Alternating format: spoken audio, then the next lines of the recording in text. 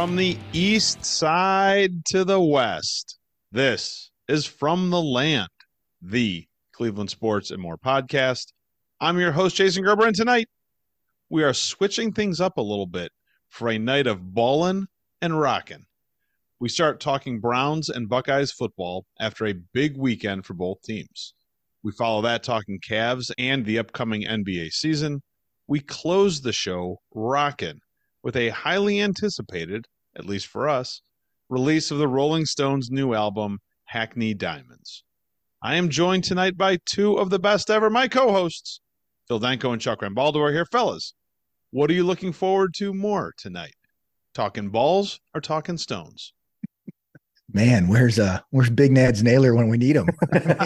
I think I'm looking. Hopefully he's working out. Yeah, right. Yeah, absolutely.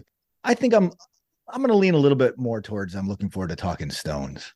Same. Yeah, just a little bit more because there's a lot to talk about. But I think I'm with Phil here. I'm looking forward to talking to the Stones. All right. I think I am too, which is really crazy considering it actually is a pretty good week for ballin' in the state of Ohio. Why don't we start there with skid marks, our weekly look at the brown and orange road to the Super Bowl. Wow, was that game stupid, but it's still a white satin jacket winning Sunday. Browns win a crazy one in the Hoosier State 39-38 over the Colts. There was great defense, bad defense, some offense, some bad offense, and some game-saving moments from the officials. Browns escape and are now 4-2, still tied for second in the AFC North. Give me your 60-second take on today's win for the Cleveland Browns. All right. I think I might come in under 60 here. The refs have owed us for 30 years, and we're collecting those debts this week, at least some of them. Defensively embarrassed today, especially the secondary. For the first time this season, atrocious tackling. They were flat, which is weird to say because they had 4 turnovers, but Myles Garrett had a career day. Special teams was huge today. Hopkins has huge balls of steel to make kick after kick from farther and farther away. And at the end of the day, there are no bad wins, just wins. And it's pretty impressive that this team is 4-2 while getting almost nothing from their franchise quarterback. Yeah, that was only like 45 seconds, Chuck. That was very efficient. You're welcome. I'll take those 15 seconds. I don't to take. Oh, damn it. I don't know what I saw today. I'm going to echo some of Chuck's points here in my 60. I think our defense was not the dominant defense we've seen in the past few weeks. It was an all or nothing kind of defense today where they had splash plays up and down that game. Myles Garrett alone, of course, but we had forced 4 turnovers as Chuck mentioned. 2 of those turned into 2 touchdowns. So that was huge. And then we gave up huge chunk plays again. I was like, oh my gosh. And then somehow we scored 39 points. And I swear our offense gained 75 yards of total offense. I don't know how we scored 39 points. I'm going to find, I found a silver lining here. The last 2 minutes of both halves were perfect. And I'm going to give Kevin Stefanski his due here because the way he managed the last 2 minutes of the first half, the Browns scored 10 points in less than 2 minutes to end the first half, knowing they weren't going to get the ball to start the second half. I still don't know how they did that. They used all their timeouts and stifling defense on one possession. So the last 2 minutes of the first half, and then of course the last 2 minutes of the second half, we went ahead and won the football game. So that was my silver lining. Let's learn something from that. It was a wild game. I was elated. I was despondent. I was nervous. Even when they were up with only 15 seconds left, I still was worried about what might go wrong. But mostly I think I end that game becoming concerned that maybe the Browns aren't that good. And maybe they're not as good as we thought they were. The defense looked soft for more than half of the game. But when it wasn't looking soft, it was absolutely dominant. And the fact of the matter is that if you have Myles Garrett, he will cover up a lot of sins, man. He's just unreal. Like a player like that can completely change the game all by himself is really rare in the NFL. On offense, we know what the quarterback issues are, but the offensive line that's supposed to be so good got pushed around a lot today. Now, they put it together enough to win, but we leave that game with, I think, a running back room getting pretty thin with injuries and still no good answer, and we're going to get to it, about what to do about the quarterback. I don't even know if I need to find a silver lining. Listen, a win is a win, and maybe that's all we can say every week. And we have no idea what this week means to next week or what last week meant to this week, and we've just got to celebrate a win when it comes and not necessarily worry about how it happens, because the 49ers game was ugly. This one was just nuts. This was a crazy game from beginning to end, and I guess we should just be thrilled that they got out of there with the win. Big story, obviously, is the ongoing Deshaun Watson mess. It continues. It was a weird day for him today. The post-game press conferences were interesting between him and Stefanski and what they were saying. What should be the Browns' plan for Deshaun Watson going forward? Well, if he can throw a football, he should be playing and starting at quarterback going forward. That's what their plan should be. I mean, they're paying him to do that, right? We'll see what this week turns into. I know they checked him for concussion, and that's what it looked like that play would have amounted to. Yeah. But clearly it was something that aggravated his shoulder. And you alluded to this, Gerbs, before we started the show. It looked like he wanted to get back into the game. There were moments where he was pissed off that he wasn't playing. Like, let me play. But if your shoulder's bothering you, and maybe we were lucky to get him out there for this game, all right, we're going to sit you down and somehow win anyway. But their plan going forward is he's your starting quarterback. There's no what quarterback are they going to get that's going to come in here and start and do better than what we just saw to PJ Walker for the last 2 weeks? I don't know who that is. I mean, maybe it's Jacoby Brissett. Okay. We got to trade for all these guys. Right. Though, right? It's not though. My biggest concern, what Phil's saying is correct. Like, what's it like moving forward? He's your starting quarterback. You're paying him an awful lot of money. But what I saw in those, however limited plays, like either he's not healthy, he's washed, or something is really wrong with him mentally.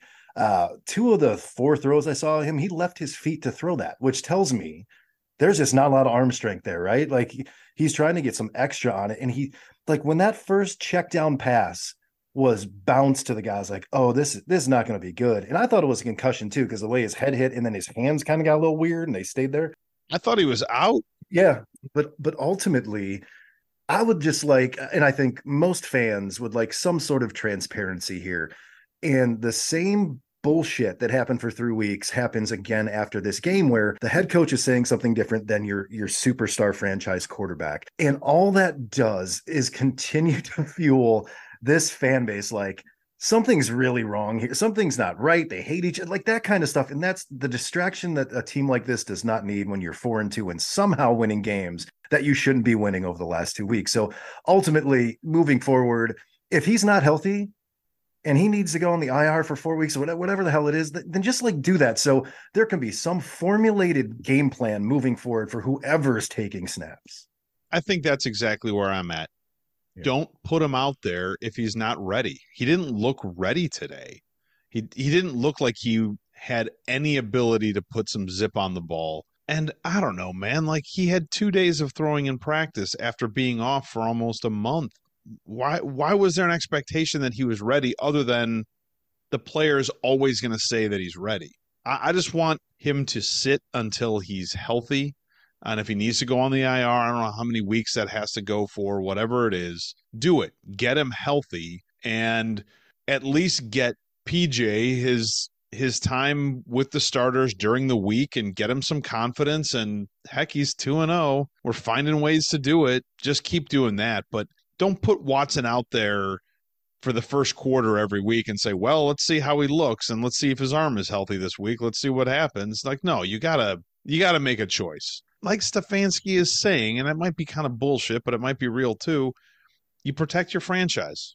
That guy is too important to this team to not protect him from further injury, if he's still hurt. He said that, but to Chuck's point, he then said that he's starting next week in Seattle. Like, all right, Stefanski, like which one is it? How could you possibly know that how could today? You know? Yeah, right. How could you know? Organizationally, too, what scares me is that either they don't know the extremity of his injury for almost a month, or they think they did, and they chose not to activate DTR today.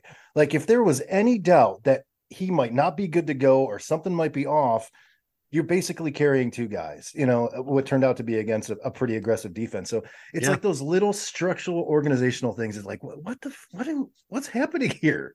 I want to thank you for leading me right into my next question, Chuck. Let's talk Browns fan psychology.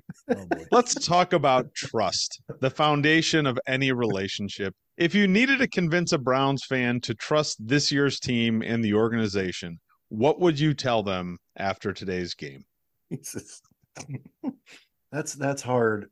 Hopefully it's use more of your eyes instead of innuendo and rumor or what you think is happening, that the limitations of this offense, and they're still finding a way to win. You're seeing the defense became suspect and they're still finding ways to win. So mentally you should be happy instead of questioning it like we all are right now. Like, hey, they stole another win this week. Absolutely. Like you should just be happy. Like, hey, we got a week, let's get Seattle next. Let's get healthy, whatever. But I think most fans are like this. Like you're on social media and it almost feels like when they signed Deshaun Watson again, like the hate, like not for a much different reason, but it's a much different reason than it is before, that he stinks or he's no good or he doesn't want to play. He got his money. Like that's the kind of mental state I see a lot of Browns fans in right now, instead of just being like, man, how are we 2-0 the last 2 weeks? There's no way we should have won these games. Trust the organization, right? I'm gonna jump ahead a few segments. I think tell me straight, man. Just like the Stones say in their album, tell me straight. Like that's the thing. Like the message is the problem, and you're dealing with a fragile fan base who has every right to be that fragile, right? I mean, every right. Since 1999, why would we trust that this team can win games the way they just won these last two games? But here we are. And finally, maybe this is what other fan bases feel in a normal NFL season, and we just haven't felt it in 24 years, because it never went this way, where the ref's flag went our way and it gave us a second chance or a third chance or a fourth chance and we win a game. So I think from a fan psyche standpoint, trust that you're not going to learn a damn thing at the podium from the media and from questioning of the players or the coaching staff, but trust that on any given Sunday, this team might win a football game despite this just craziness that is happening. I guess what I would say is, like, the Browns aren't perfect, but they're not a bad guy. They may say like, hey, I want to come over and we're going to like watch a movie or something. They may end up staying out like a little bit late with their buddies, but they're going to show up at the right place eventually. They may tell you that they're going to call you or something like that, and they may not call that day. Maybe they'll call the next day. Eventually, they're going to get to the right place, but like the process of getting there is going to be a challenge. But you can at least put some trust in them that, their heart's in the right place and they're going to do the right thing eventually. But it's going to make for a bumpy ride between phone calls and visits and stuff like that. So that's the best I can give you for trusting in this organization. Who is your MVGH for this game? Your most valuable, Garrett or Hopkins? Well, yeah, it's one of those two guys for sure, right? There's an obvious choice here, but I'm going to go 2 weeks in a row and give it to the kicker. Hopkins was 4 for 4, and as Chuck said earlier, every goal got further and further away. He made 3 field goals over 50 yards today, 54, 54, and 58. I don't think that's happened ever for the Cleveland Browns. For the Browns, right? Man, that's amazing. And all 3 of his extra points. So I'm going to give it to the kicker, because once again, 2 weeks in a row, without that man's leg, we don't win this game. I guess I have to go with Myles Garrett, because I don't know if I've ever seen a more dominating defensive performance with 2 strip sacks, and the blocked field goal is something that you haven't seen, I think, since like Troy Polamalu did it however long ago, where he jumped the line and did it. Yeah. So like there's always a debate, like, who's the best defensive player on the planet? I think he is at times, but who's the most physically gifted athlete defensively in the NFL? It's got to be him. He's almost responsible for 17 points of this game. So, I mean, 12 to Hopkins. I'm not taking anything away, because the guy is rock solid, but I haven't seen a defensive performance like this in I don't know how long. So I would give it to Garrett. I'm going to give it to both of them, because they were both awesome. We'll come out even Steven tonight on that one. All right, Browns bets. What did you put your money on for the Browns this week? Oh, boy. This was a big one for my Gerbucks and getting back into the race this week. So I chose a boosted parlay, as I tend to do, and I always overdo it. But this time, I needed Garrett to record 1 or more sacks, and I needed Ford to score 1 or more touchdowns. Those 2 things hit within the first 3 minutes of the game. So I was looking pretty good. The third one, oh boy. The third layer, all I needed was a Browns win, baby. And they did it. That was plus 350. Hey. So my 10,000 Gerbucks got me another 35,000 Gerbucks today. Huh? Yeah. So are you at 75 now? I was at 50. I think I was 0 for 5. So I was down to 50. So I'm up so to 85, right? 85. All right. Not bad. Yeah. I thought I'm going to make an outlandish bet because I want to get back in the Gerbuck game, but then really it's just like that's when you chase like that, it's not going to work. It's for a you. bad idea. Right. Yeah. So basically I looked at some of the player props and I really like Jerome Ford over 53 and a half rushing yards. He got that on the third play of the game. But then I was worried before he got hurt. Like every play was negative rushing. I'm like, he's not like it's gonna happen. So I ended up hitting it. 10,000 Gerbucks turned into 18,690. So it's nice to have a win.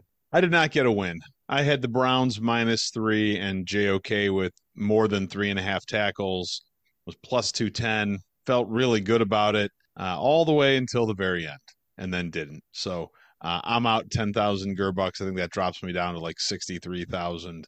So I think Phil probably, well, I don't know, Chuck, you're doing pretty well too, but Phil's Chuck's probably in the lead. Phil, I got a monster there. So yeah. All right, well done, Phil. We will continue that next week. Speaking of which, Browns head to the Pacific Northwest for a matchup with the not too shabby Seahawks. Preseason, we all picked the Browns to lose this one. Anyone interested in changing their pick? No. No, that can't happen 3 weeks in a row. No. Yeah, I don't think we've seen anything that makes us think the Browns are making that trip out west and coming back with a win. So, Browns, go out there and surprise us. Figure out who your quarterback is. Please, for the love of God, we need it. I can't handle another game like today's. All right, we're going to move on. We're going to hit some college. Let's go nuts. It's time for the Buckeyes. Ohio State Buckeyes got a 20-12 win over 7th-ranked Penn State in Columbus. Buckeyes now 7-0 with Wisconsin, Rutgers, Michigan State, and Minnesota on the schedule before the big game against Michigan. What word would best describe this Ohio State win? Underwhelming, lackluster, uninspired? If McCord could throw it, they would have won by 30. I mean, I'll say decent. Like Penn State's, they're always a good team until they play Ohio State or Michigan. And Coach Franklin always makes some sort of coaching mistake at some point in the game. But, ultimately, like that defense is really great for Ohio State. It's a really good defense. And they had some injuries on offense. The only thing I wish it would have, please stop making the Maserati Marvin Harris. Oh, it's the worst. Please stop. Like it didn't exist last week. And all of a sudden this week it was shoved down our throats. But I think decent. Like they look, again, if that game's in Happy Valley, like I don't know if they win it, but ultimately they look decent enough to beat a good team. Well, your adjectives were all fairly negative, so I need to come up with something better than that. I think I'll say that this was a national championship caliber defense we saw for sure. That is defensive effort that I've not seen the Ohio State Buckeyes put out on a game, and I can't remember when. Maybe way back to the Tressel years, I would say. Right? I think Penn State converted 1 third down the entire game. One third down. Yeah. It's nuts. And at some point deep into the second half, they had amassed like 7 yards of total offense in the second half. So that defense, if they can turn in games like that, just somehow, some way get the ball to Marvin Harrison Jr. and score enough touchdowns, and the Buckeyes could just keep winning. So I'm going to describe this game as defensive. I guess I'll go with fine.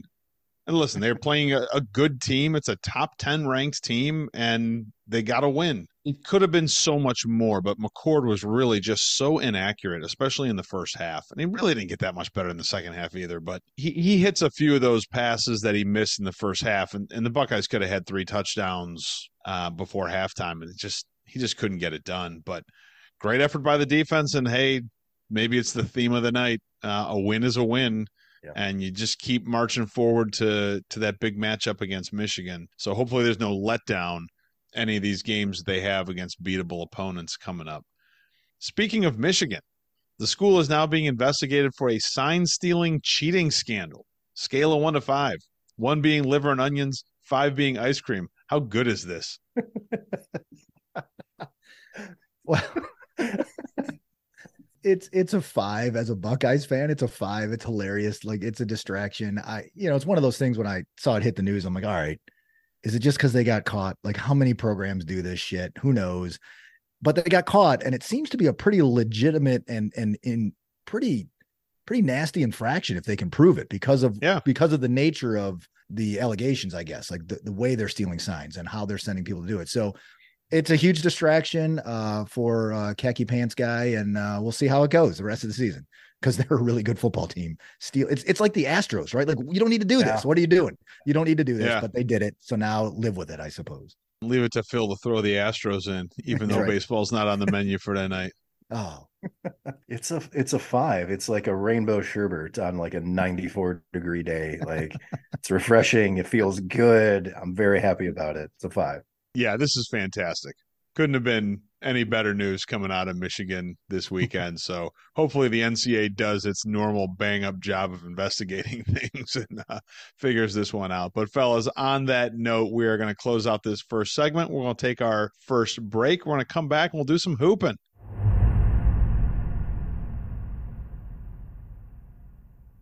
Welcome back, fellas, to our second segment. We are going to go hooping, and we are going to start with Sip of Wine and Gold Day Drinkers, our second and final preview of the Cavs' upcoming season. Cavs finished the preseason 1-3. No one cares. Regular season starts Wednesday night in Brooklyn against the Nets. What are you most excited to see from the Cavs this season? Most excited to see? I'm excited to see an offense that's spreading the floor a little bit more and clicking every game. And I'm thinking, let's get 25 to 30 points out of one of our two guards, and then 20 points out of the other guard, and then 40 points out of our front court. Like, it just, we talked about this in past seasons where this team is at its best when you've got 5 to 7 guys in double figures. So that's what I want to see right from the rip this year. Let's see these guys go out there and fill it up 7 deep on that roster. It's about the same as Phil saying, a more dynamic offense. I think they brought in 2 guys who will help spread that floor and will get a lot of looks from 3, which really they didn't have that kind of option last year. If Garland's driving or Mitchell's driving, there's nobody out there who's going to shoot 3. So more floor spacing, which makes it life a little bit easier for our guards, guys knocking down threes, and a little more aggressive, like we talked about last week, a little more aggressive Evan Mobley offensively. All the news coming out of camp and the preseason games and stuff like that is that they want to add pace. They want to get moving. They want to be faster when they get rebounds or even after made shots by the other team. They want to get up and down the court faster. And it seems like they have all the tools to do that. I mean, they've got Mitchell and Garland and Mobley, who all 3 of them can run the floor really well. And you got guys like Strus now, and Niang doesn't look like an athlete, but apparently he is. I don't know. But those are guys that can spot up when you're running the court. Those guys can spot up for 3. So I think that more pace to the offense than what we have seen. Not so much of like the half court stuff. It worked well for them because they were a defense first team and they weren't looking to put up a bunch of points. But I think they have the tools to put up a lot of points this year. It would certainly make for a more exciting brand of basketball to watch. We'll see how that works out. What Eastern Conference team do you think you'll hate the most this season? Celtics, Bucks, Knicks, Hawks, maybe the Heat? What do you think? I think it's going to be the Celtics for me, just because like the Bucks made a gigantic move. They got better. And the Celtics are a really great team. And like not even 24 hours later, they got better. And I don't like that because I think those are the 2 teams that are better, and arguably maybe the Sixers. I think those are the 2 teams in the Eastern Conference that are better than the Cavs. And I'm not saying the Cavs didn't get better. They did, but maybe it's just the big name splash. Like they didn't do it. They signed 2 free agents who are really going to help this team. But ultimately, I think it's going to be the Celtics just because they're really good, they're really deep, and they got better. I think the team I'm going to hate the most is going to be the Atlanta Hawks, not because they're good, not because they're better than the Cavs. It's because they're going to beat the Cavs on occasion, and it's going to piss me off because we shouldn't lose to that team. But, Trae Young's going to go out there and drop like 45 on us one night or some shit. Yeah. And he's like, God, this team is terrible and we're losing. Yeah. Well, I mean, I like it because it's like it's becoming a pretty good rivalry. Like if it's not going to be the Knicks after last year. Like it seems like the Hawks are going to be their natural rival. Exactly. I feel like that's the team I'm going to hate because it's a team we should be beating, but there is some sort of rivalry developing there. So they're going to be closer games than they should be. Whereas I don't think I'm going to hate the Bucks and the Celtics because they put together some good teams. Like I'm going to hate losing to them when we lose, if we do. But the Hawks are going to piss me off. I just feel it all year. I think I expected the Hawks to be the rival last year because they had beaten them in the play in the year before that. They got better. Like they traded for that Murray guy in their backcourt and stuff like that. But they had a really disappointing year last year. So I don't know. Maybe the Hawks. It'd be interesting to see if they put it together this year better than they did last year. I'm with Chuck. I'm on the Celtics. I think they are a really tough team. I think that they are going to be like a matchup nightmare for the Cavs because they've got, if Porzingis stays healthy, they've got a big guy that can do all the things we want Mobley to do. And now they've got scoring and they've got defense. And oh boy, I don't know. Plus, I just don't really like them. Just don't like them. Like mad all the way back from when it was like the Mark Price years and they ended Larry Bird's career with the playoff loss in Cleveland. I think the Celtics are going to be the one I dislike the most. Back to the Cavs roster. Jared Allen, Isaac Okoro, Karis LeVert. Are all three still on the Cavs after the All-Star break? Yeah. Jared Allen's your starting center. Okoro is probably the first guy off the bench, if not a starting small forward. And I think LeVert would be the trade piece, but this might, if all goes well this season, this might be one of those seasons where standing pat, as we've mentioned in the past, is what the Cavs need to do. Because LeVert, I mean, that dude showed up when no one else did at the end of last season. So you need that guy coming off your bench. So I'm going to say all three of them are still on the team. Yeah, I think all three are on. Allen, like Phil said, is your starting center. LeVert has elevated his game to be whatever the Cavs need him to be, especially down that stretch run last year. I don't think they move that guy. And Okoro, I think this is the year they either find out what they truly have and make a decision if they extend him or not. I still think he plays through the rest of the year because there's some pressure off him, but I think him being on that second unit, hopefully his offensive game develops a little bit more. Is he still like 19? Is he 20? Like he's still so young, but like you have to find out what that dude is. And this is the year that you really see it. So hopefully I think they all stay on the team. It breaks my heart to say this, but I wonder if it might be Jared Allen because you get to all this floor spacing and are the Cavs actually better with Mobley at center being a guy that can operate with all that space and stretch a defense out in ways that Jared Allen just never can. His offense will never get to that point. For the point of pace and spacing, do you move on from Jared Allen and let Mobley be that anchor in the middle? We'll see. It breaks my heart to say it, but that would be about the only one I think I see leaving. I still think Karis is probably our sixth man until Amani Bates takes over. And then Isaac Okoro is still just so young and still so much potential and talent there. All right, scale of 1 to 5. 1 being Terry Francona in 2016, 5 being Kevin Stefanski. Every time the Browns have a first down inside the 5. How solid is JB Bickerstaff's job security? It's certainly not Francona-esque, but I'm going to put it at a 3.5. The guy's leading a well-rounded Cavs team to a lot of wins, but they gotta win in the postseason. So I don't know. I don't think he's losing his job this season during the season, but if they have a quick exit again in the postseason, they're probably looking for the guy that get them to the next level. I think it's a 2. I think he's pretty solid. I think you'll see a different team offensively. Like you're saying, that's what they've put out there verbiage wise, that they want the pace to pick up and they want to run in transition. And we've always seen him as this coach who wants to slow down the game and plod that. But I think that's what he had to do. And now that he has the horses to do it in the second season and bring in some other guys who are going to space out the floor, I think he's a really good coach. Like who do you bring in if they dump that guy, whether it's mid-season or at the end of the season, if they have a quick exit? I don't know. I think it's like a 2.5. I think he's safe. I'm at about a 3 and maybe 3.5 with Danko in that if the team's not performing, he's in trouble. He has had his time.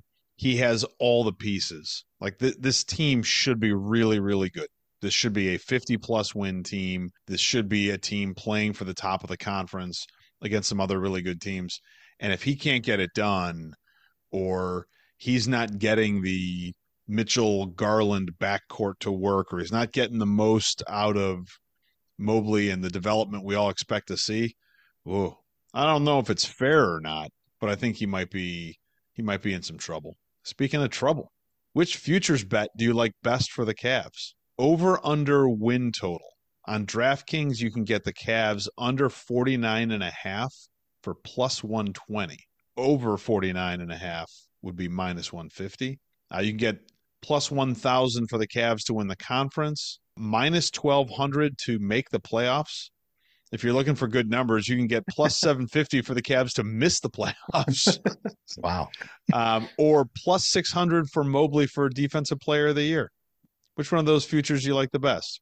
Either the first or the last. I know Mobley wants to be a Defensive Player of the Year, but I want him to be a better offensive player. So I think I'll go with the first one. Well, it was a minus. Over 49.5 wins would be minus 150. I like that. I think they're a 50-win team, and you can still get a decent return even though it's minus. So I'll take that bet. I think that's the safest bet. This is a 57-win team this year. Ooh, Mark it down. Cow. Mark it down. 57 wins. I said the same thing last year. But yeah, I mean, you put enough money down on that, you get a decent return there. That's the safest bet. If I was going to stretch a little bit, I guess I would lean on the Mobley Defensive Player of the Year because all the other bets it's just too risky. But I think I'm with Chuck there. Over 49.5 wins. I'll put some money down on that. Yeah, I think I would do Mobley. I think 49.5 is nice. Is a really good for you. Good for Mobley. I'm going to make my bet on Evan Mobley at plus 600 for Defensive Player of the Year. I think they are right around that kind of 50, 51, 52 win team. But man, a couple guys get hurt and they could still have a really successful season and only win 49 games. So I actually think that DraftKings has put that win total at like the perfect spot for the Cavs. So I'm putting my money on Evan Mobley to be Defensive Player of the Year. All right. The 2024 NBA Finals start on June 6th, 2024. What is the story of the Cavs season going to be on June 5th? So the story on the 5th will be win your home games and we could be hoisting a trophy in Cleveland again. How about that? All right. I don't think it's that. No. The satin jacket's getting to me, man. They had a good playoff run, better than this past season. What is the piece they're missing to get them over the hump to compete with Boston or the Bucks in the finals the season after? I think it's you've gotten out of the first round. You've played somebody tough in the second. Maybe you've reached the conference finals and lost to the Bucks or the Celtics. But it's a much improved team. And then I think the big question is what's going to happen with Donovan Mitchell? Are you going to be able to keep him or is that guy going to go? That's going to be the question once the playoff run, if it's a successful one, ends next season. Everything looking really good for the Cavs. This should be a really fun, really exciting, really good basketball team to watch all season. I'm looking forward to it. Let's look around the rest of the NBA before the start of the season. Biggest change of all is this year will be the first ever mid-season tournament. And I'm going to turn over the show to Chuck, our mid-season tournament correspondent. Chuck, tell us what the hell's going on. It actually surprised me to find out this idea has been tossed around for 15 years. So let's go back to 2008. Just real quickly, let me set the stage here.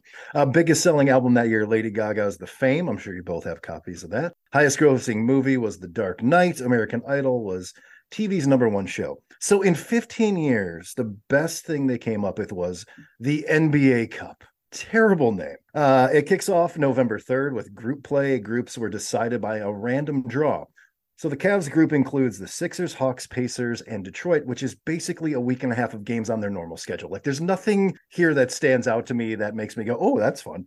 8 teams will advance to the knockout round. Yes, those include wildcard teams. It's too confusing for me to say who is going to be wildcard teams or how they become wildcard teams.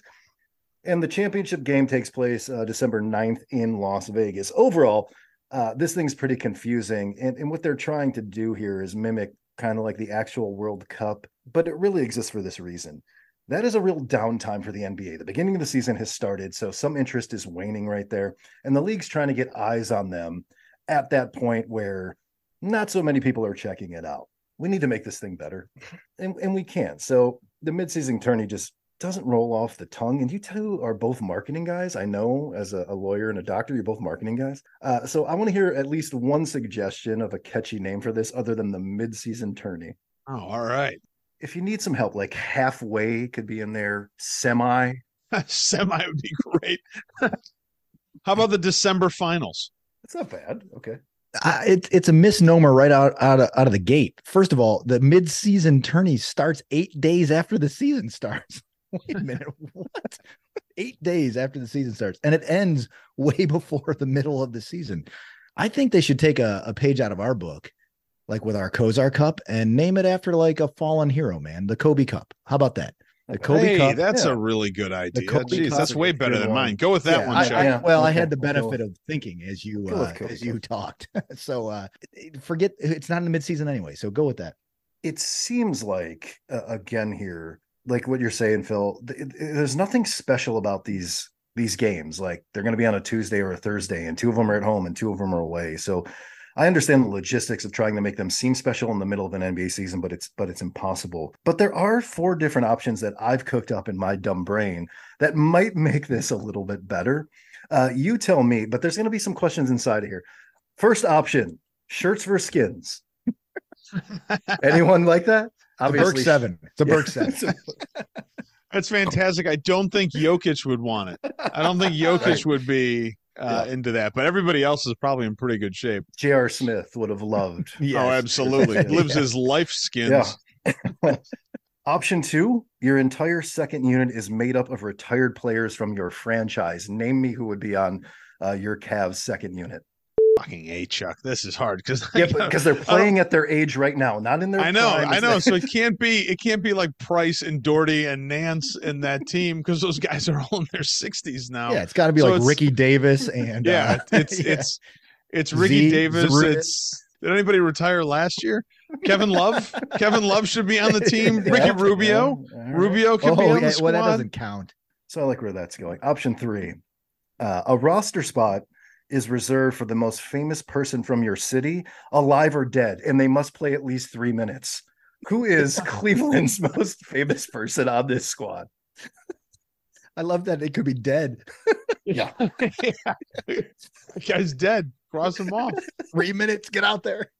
I hate to say it, but I think right now it's probably Travis Kelce, and I think that would work out really well for the Cavs. It'd be great to have him in there for 3 minutes. Yeah. Okay.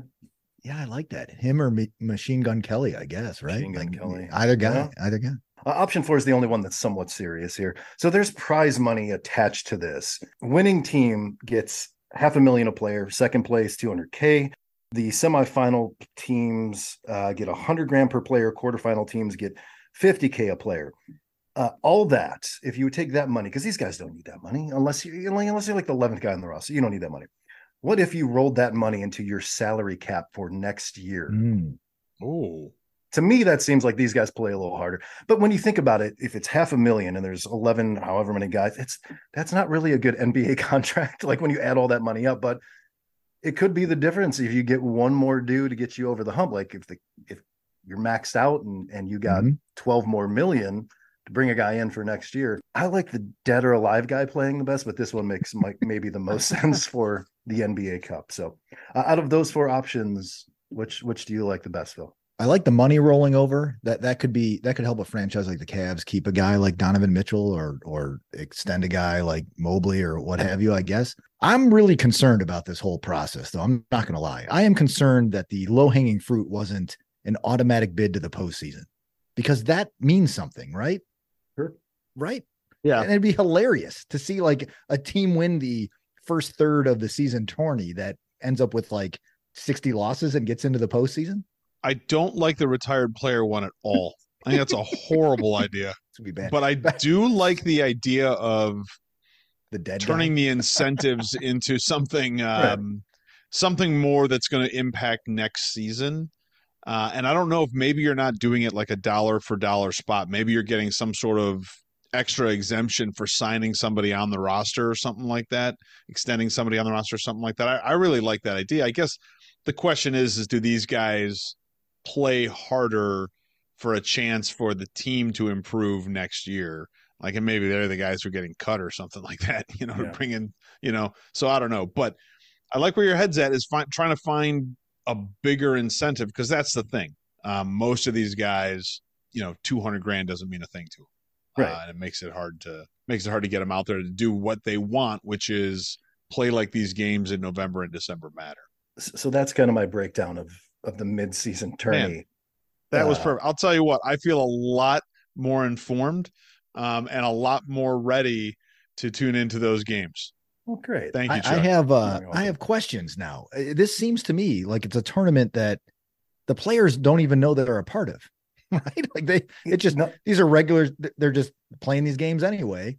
The only difference is that championship game in Vegas. That's it. Everything else already exists on their schedule. So those two teams, does that add an 83rd game? I think it does add a game. I don't think it counts for their record. Yeah. It's just that going up. Just Cavs, that game. 58 wins. 58 wins. I think that's the perfect way to end our preseason preview for the Cavs. Go Cavs. Looking forward to the season. Chuck, thanks for jumping in, learning all about the December finals, or the Kobe Cup, whatever the NBA decides to go with. But let's take our final break, come back, and do a little rocking.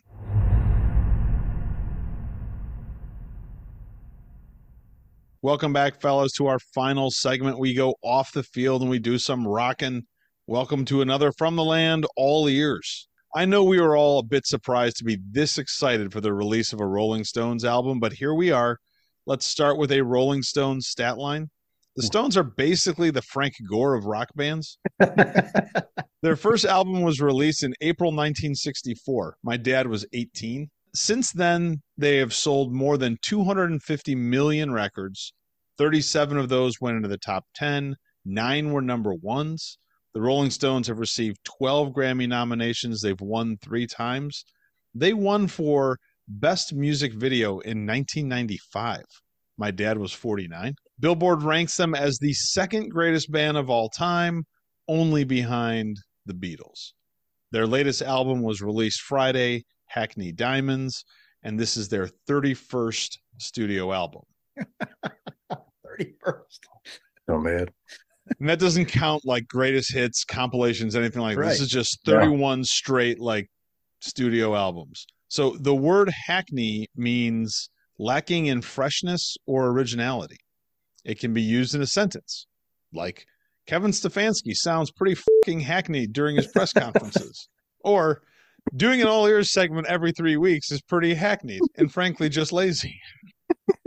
So why do you think the Stones chose Hackney Diamonds as the title of their album? Given that context, I'm not sure. I read something where the two words combined is what they call, you know how they are over in London. They speak English, but not like our English, right? Hackney Diamonds is shattered glass from a robbery. That's what they call it, because why would you call it anything else? Hackney Diamonds, cool. Shattered glass from a robbery. So I don't know if they're stealing from us with their 31st studio album. I don't know, but that's I'm not sure why they would use the term hackney given your definition. I'm just going to go with Phil here and say the only thing they've stolen is my heart with this album. So that's why.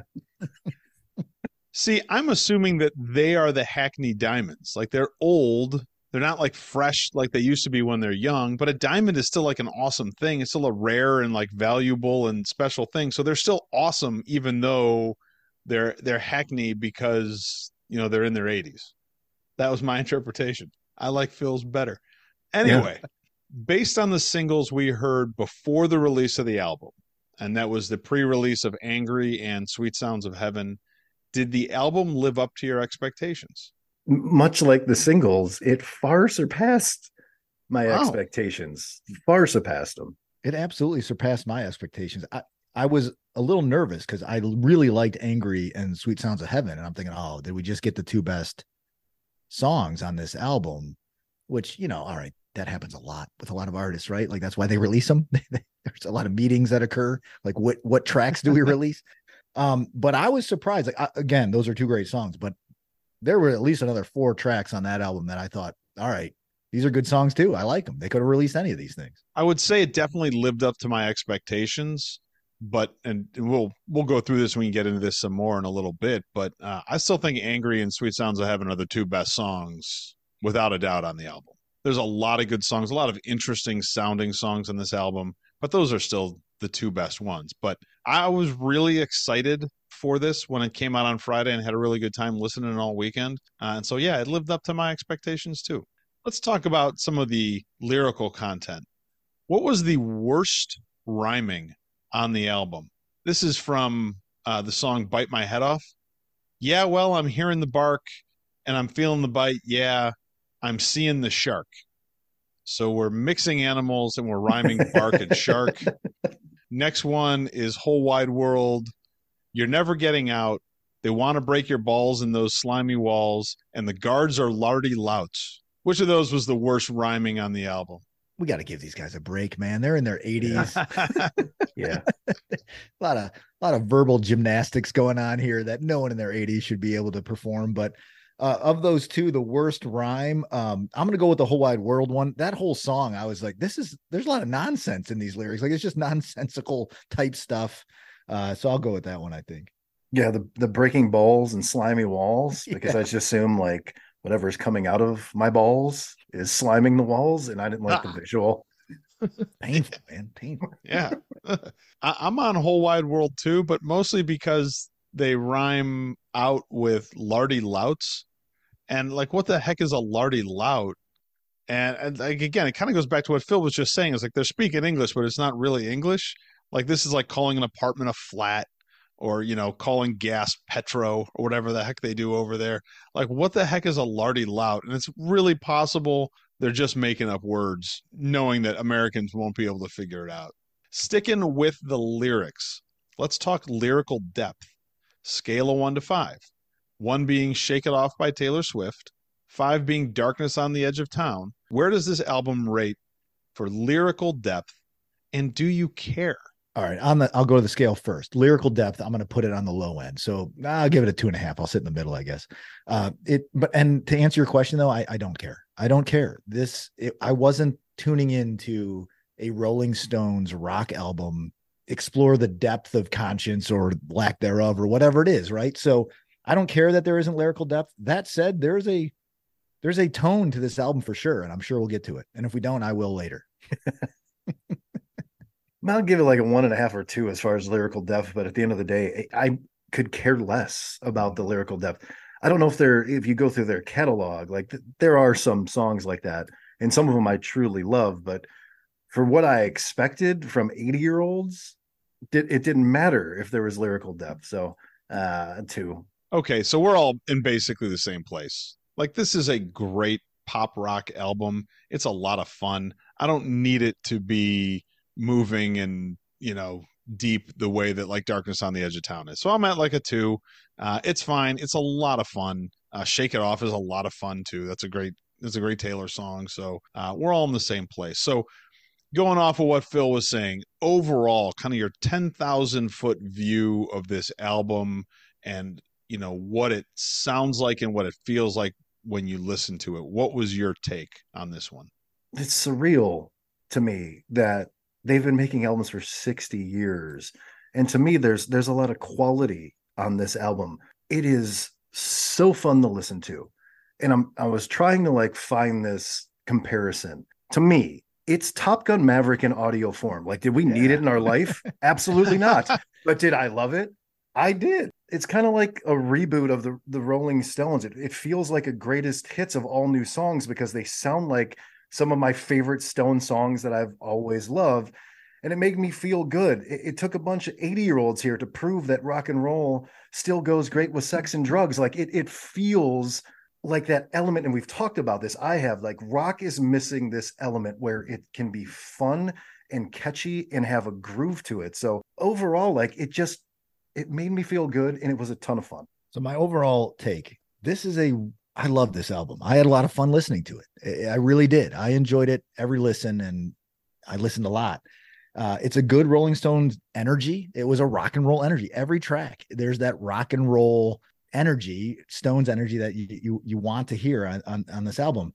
That said, the kind of the overall theme though was, man, there's a lot of just relationships gone wrong on track after track after track.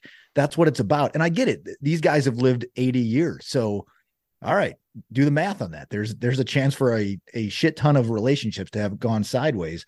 They talk a lot about like people in your lives lifting you up or holding you down. And I worry about Mick Jagger in his 80s.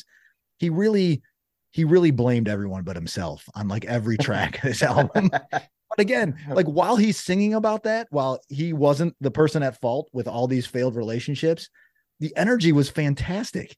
I loved it. The sound of every song, and they didn't stray too far from their wheelhouse, right? Except for maybe one or two tracks, but the sound was energetic. I really enjoyed it. It's a summation of 80 years of living on this planet and everything that the rock and roll icons get to experience in that time. There was an aspect to the songs, especially the ones about like heartbreak and romance and sex.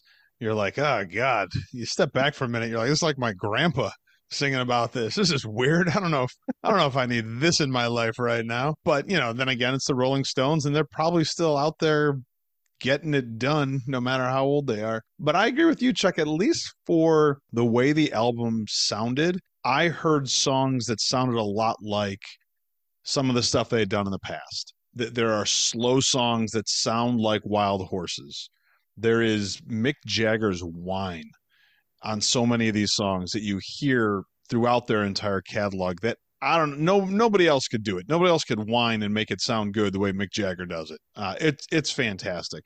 I love the energy. I love like the guitar throughout. I mean, almost every song had great guitar. I love the few tracks that really get down into like the blues and have like that really good blues sound to them, which is, I think, has always been the basis for the Rolling Stones. They've always been like a harder rocking blues band. I really like that came out in so many of the songs on here too. I thought that was really good. The album has a lot of collaborations. Elton John is on here. Lady Gaga's on here. Stevie Wonder.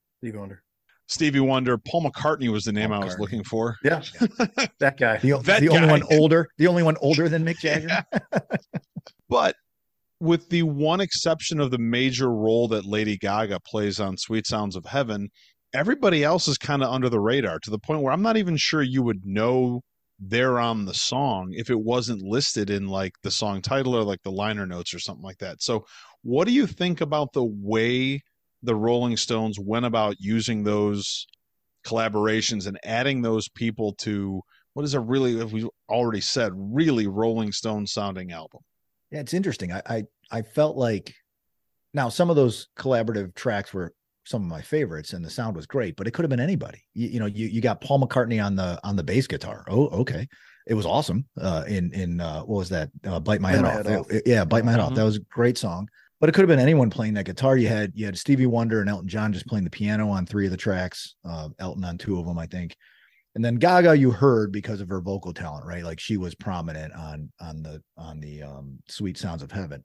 So it was an interesting use of those amazing artists. And I don't know, maybe it's Mick Jagger saying, you know what, I'm going to invite my friends over to the house. We're all between the age of 75 and 81, and we're going to sit down and just play some music. And so we're doing this at 2 p.m. Exactly. Oh yeah, absolutely. Early dinner, and then we're out of here. Yeah. We had a 3:00 nap.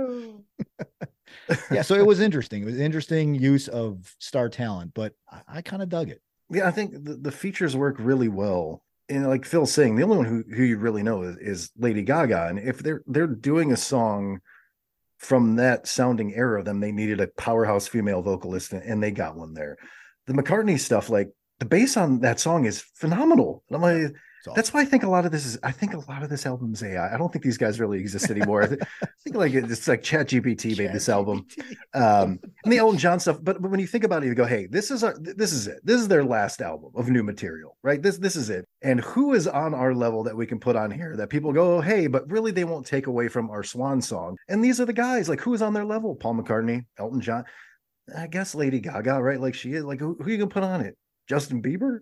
That's not happy, even though the guy who produced this album produced Bieber album as well. But I think they worked really well. Did they add something to it? Maybe. Gaga's the most just because you hear her voice, but overall it's a nice closure for all these like super duper stars who are saying this is kind of it for us. Like Elton John retired. McCartney probably will do some more stuff, but he's kind of slowing down. And in the Stones, this is at least their last album. They're probably toured till they're 100 for whoever's live. I liked it. I think Gaga's amazing on Sweet Sounds of Heaven. But that song is so good, and she sounds amazing on it. I like the fact that they get these guys in there. They get what they can add to the song without it overtaking what the Rolling Stones were doing. Like a lot of the times these collaborations, it almost becomes kind of like a cheesy thing. There are times where I think you can tell it's a collaboration, but they're never in the same room working on the song. They just sing their parts wherever they are in the world, and somebody loops it together and makes it into a song. And I think that kind of takes away from it. It's not as impressive or as an important a thing. I like the way they did this because I don't think that happened. Like all these guys were on there, but it never changed the sound. It never took away from the main focus of the album, I think. Maybe I'm a little bit biased with this one, but I'm going to ask it anyway.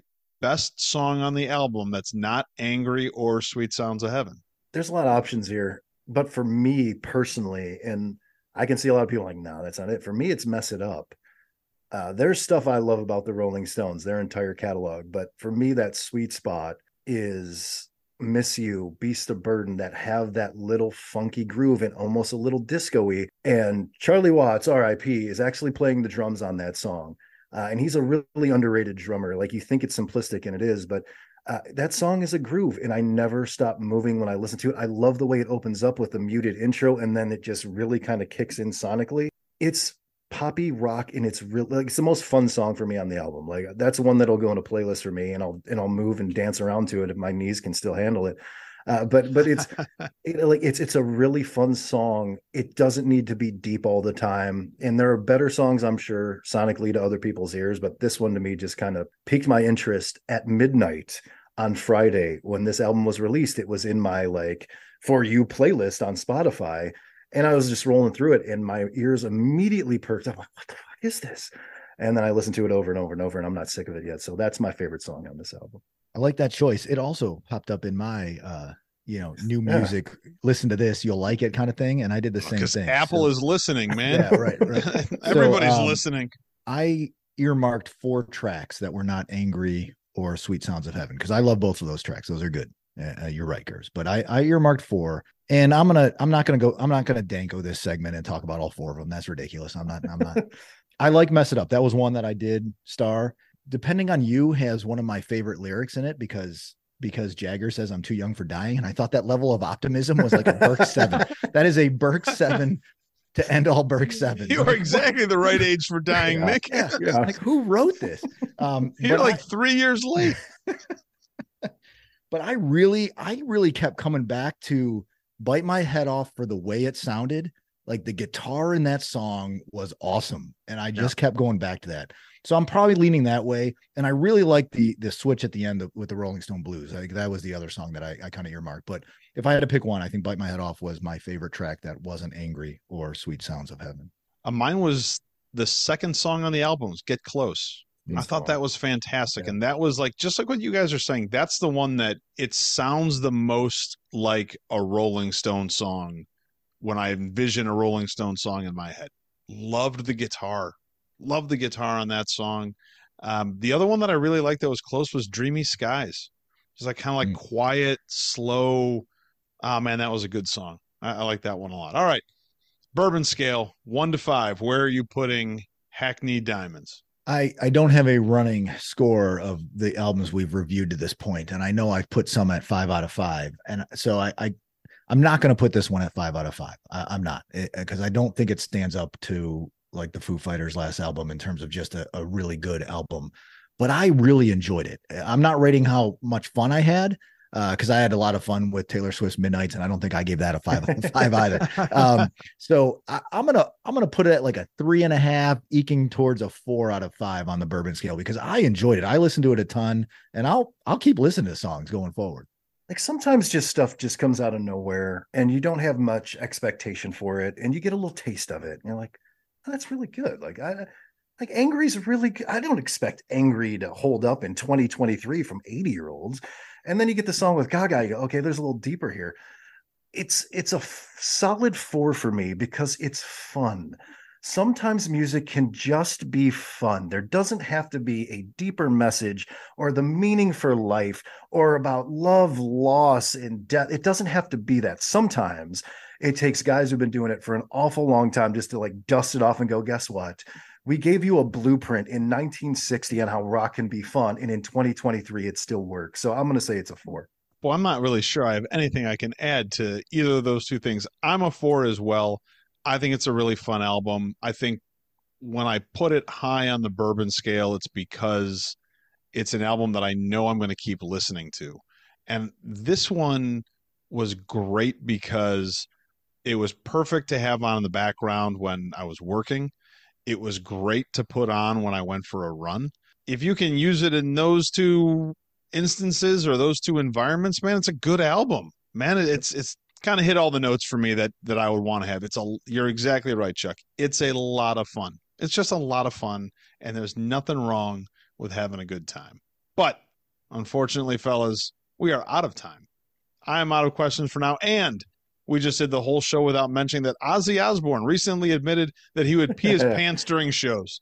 With that news that Ozzy would probably fit in just fine on this show, I hope you guys have a great week. Let's get together and do this again real soon. I do have to pee. Absolutely. Oh, man.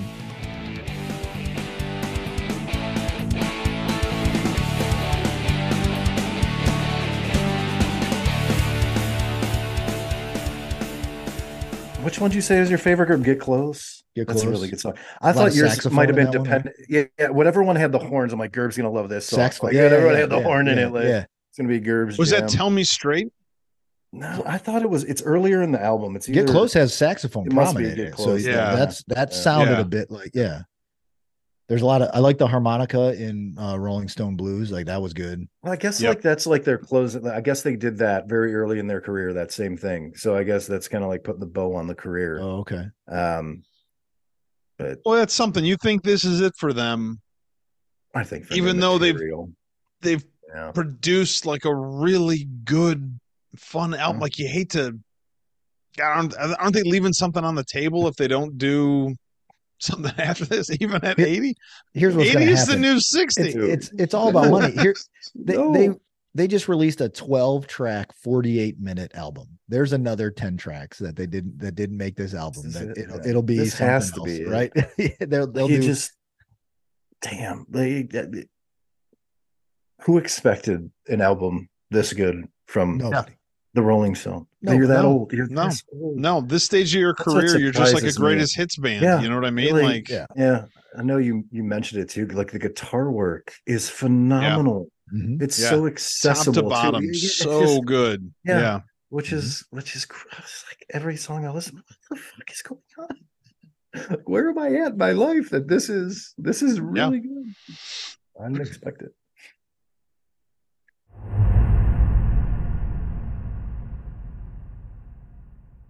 That's nuts. I love that they're like talking. They're talking to Tyreek Hill before this game about whether he would want to do it, and he's like, "Yeah, I'll take my current quarterback, my last quarterback, this receiver." So it's like, okay, well, I have Tua and Mahomes will be the quarterbacks, like Tyreek Hill and somebody else awesome will be the wide receivers. Like, okay, it's crazy that it's going to be part of the Olympics. Did they say? Like what structure of flag football? Is it 7-on-7, 6-on-6? I think it's got to be 7-on-7. Yeah. So there's like actual line and blocking kind of. Yeah. Every 4 downs, you have to throw it to a woman. They're going to do that too. Like that's. I don't think it's co-ed. Oh, damn it. It should be. Should we be coming out of retirement as that's what we were just saying? Yeah. Oh, I'm sorry. I missed it. No. Yeah. It's exactly like the Dan Marino retirement commercial with what the fuck is the name of the running back from the Cowboys? Barry Sanders and Emmitt Smith. Yeah. Emmitt Smith and Jerry Rice. Yeah. Oh, we won't be quite that bad, but we still would be pretty bad. I don't think you need readers to read the plays on your wrist, Anko, but but it would be bad. That's an interesting sport to like. What is? Do you think the U.S. Olympic Committee came up with that? Because what other country is going to put together a stud flag football team? Yeah, we're adding cornhole, Yeah, flag right. football, and like quarters to Beer the pong. Olympics. Speed quarters and beer Yeah, pong. beer Exactly pong, right. yeah. Yeah. Asshole. We're gonna put asshole Do that. in the Olympics. Euchre would be a Euchre, great exactly. Olympic Yeah. sport. Yeah.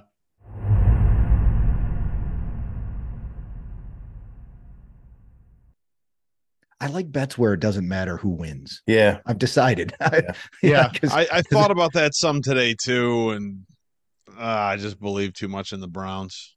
I've been betting a lot of my money in from BetStamp on baseball, and I suck at it. I suck at betting on baseball. Yeah. Baseball's so Yeah. hard. It's like, yeah, this guy's gonna get one hit, right? No, it's baseball. He went 0 for 4. It doesn't matter who, Yeah. it just that Yeah. happens. Yeah. Yeah. I think basketball is easier. I think I'm you looking can forward do to this like, week, man. yeah. I'm looking forward to this week. Are we gonna put Cash Gerbucks on every Cavs game? Every one of them. Better replenish those Gerbucks. Every one of them. Well, it's a different pool for the NBA. Yeah. It's 5 not billion Gerbucks. Yeah, need a lot more. I gotta tell you guys, this jacket's a lot hotter this week. I don't know why. I have not changed the thermostat in here, and I am sweating. Oh, who's that going off? Is that Waddle? Oh, you're ahead of me. Oh, going God off damn off it. the field. I'm never going to win another fantasy game, man. When do I get to play Chuck again? This is terrible. I should look. I think you're getting smoked. I'm sure. I've done nothing. And login required. I probably won't get back in now. I don't know what my login is. This is it. Close the franchise. We're done. It's a good time. Ride out the bye weeks. Who knows? Okay. No. My face is my login. It's still saying it's not working. It's the end of my run, boys. That's it. It's over.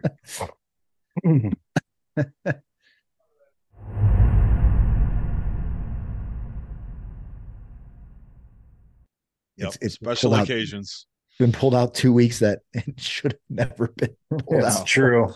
That's right. Boy, somehow the San Francisco win seems more legitimate than the one today. Yeah. Yes. That's pretty fucking crazy. Far more. I mean, when you take a step back and look, it's 39-38. How did either of these teams score that many points? Like, what? Yeah. Yeah. That's insane. Yeah. All right, boys. Yeah. All right, guys. Go Rolling Stones. Go Stones. Go you guys. Yeah. Go you guys. Love you, boys. All right. Love you guys. Later, guys.